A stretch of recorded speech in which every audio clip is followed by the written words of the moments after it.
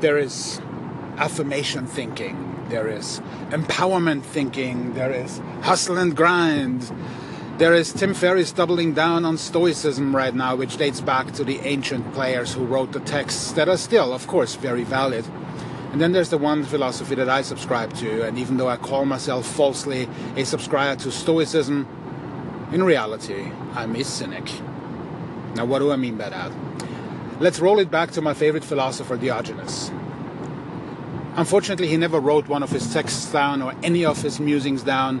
Some were reported by third-hand accounts, but he's known predominantly as a guy who had a lantern in his hands, walking the market square in broad daylight, and upon being asked, "What the hell are you doing?"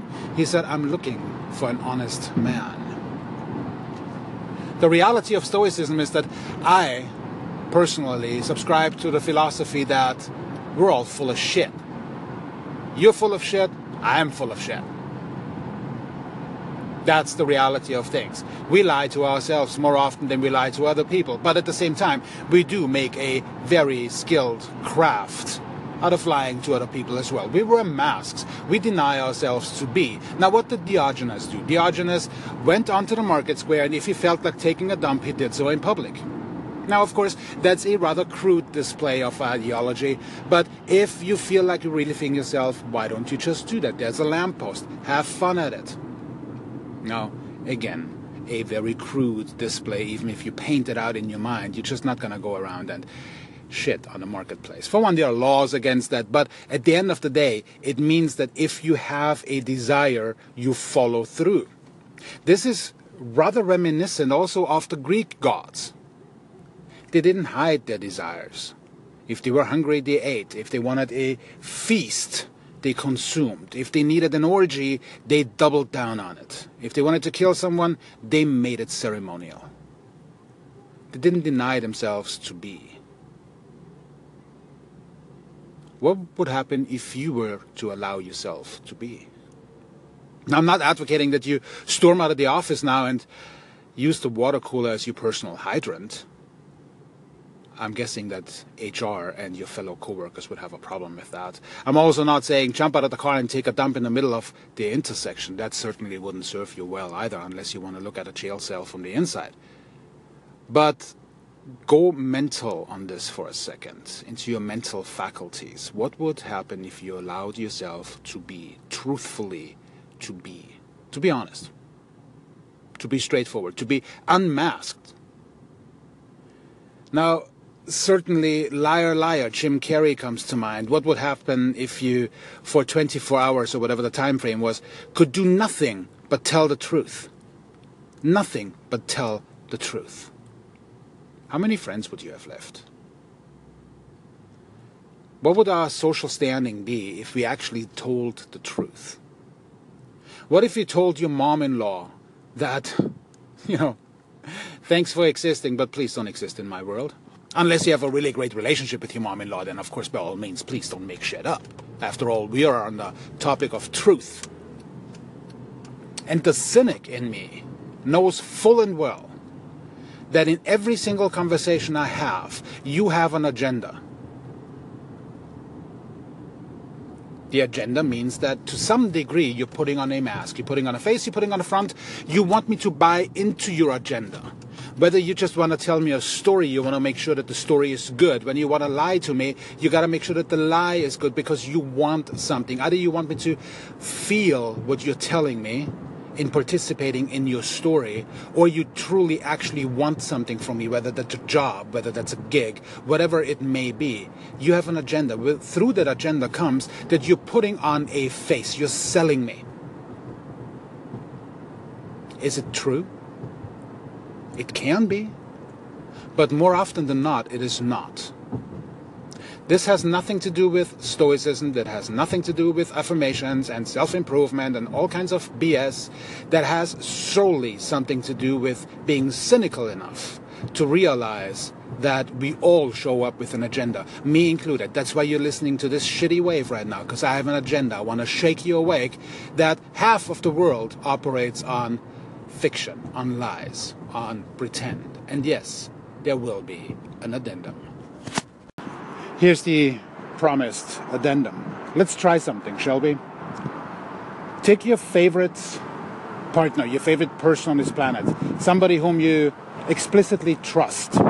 Maybe your husband, wife, boyfriend, girlfriend, best friend, BFF, what have you. The point is that you engage in an arrangement. For the next 24, 48, 7 days, we commit to one another to tell each other nothing but the unmasked truth. 100% honest, to the point, unmasked truth. Honey, am I fat? Well, you could probably lose a couple of pounds. Does this dress make me look fat? Yes. Now, the casual observer may say, well, hang on a second, I really love my home life. I would like to keep my relationship intact. So, no, I would never tell my wife or husband that whatever they're wearing makes them look like a hippopotamus. But to that, I offer the following perspective. If you cannot trust your partner for an honest opinion, for honest feedback, who can you trust? Who can you rely upon? And of course, the dress example is probably, worn out, pun intended. But realistically, be honest. If you were to rely upon somebody's feedback and somebody's trust, wouldn't that be your partner? Therefore, when you ask, does XYZ fit me? Wouldn't you expect an honest opinion? It's a very, again, rudimentary example, but it exemplifies what I'm trying to convey. Try honesty. Honey, does this fit me? Nope. I would recommend you try XYZ. Of course, you don't just want to smack somebody down and leave him drowning in their own little puddle of fat, in this case. You want to offer a solution.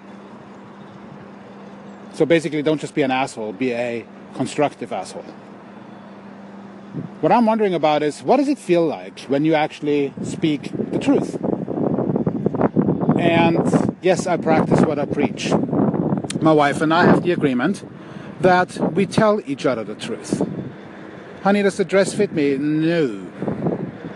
Should I wear that suit? No. You look like somebody who came out of a graffiti. And more often than not, she is right. Am I taking offense to this? Well, no. Because, to be honest, I'd rather have her tell me the truth than have other people think behind my back that I'm full of shit and have absolutely no idea how to dress. So there's a piece of gratitude that actually starts to apply itself once the truth is unmasked and spoken and expressed. So for instance, let's take it into the bedroom. Whatever happens underneath the sheets, we don't want to get into too many details. I don't know if Anchor has any rating systems here. But let's just say things were about to happen, but your partner really isn't quite into it. Would you appreciate your partner to say, honey, not tonight. I'm not feeling it. Look, okay. Thanks for the honesty. Appreciate it. Maybe next time. Can it be frustrating? Of course. Will it probably sting the first couple of times around? Absolutely. But wouldn't you prefer honesty as opposed to forcing yourself into a situation that you later on figure out your partner wasn't fully invested in? Now again, this is a more crass example, if you will, but nonetheless, it rings as true as the honest feedback upon the idea of, does this dress make me look voluptuous? Just something to think about. Not all of what I'm saying is true. After all, I'm a person who wears a mask, just like you do. Let's take it off. Let's see what actually looks at us when we look into the mirror, and whether we can live with it or if we need to actually modify a couple of things to become true to who we are.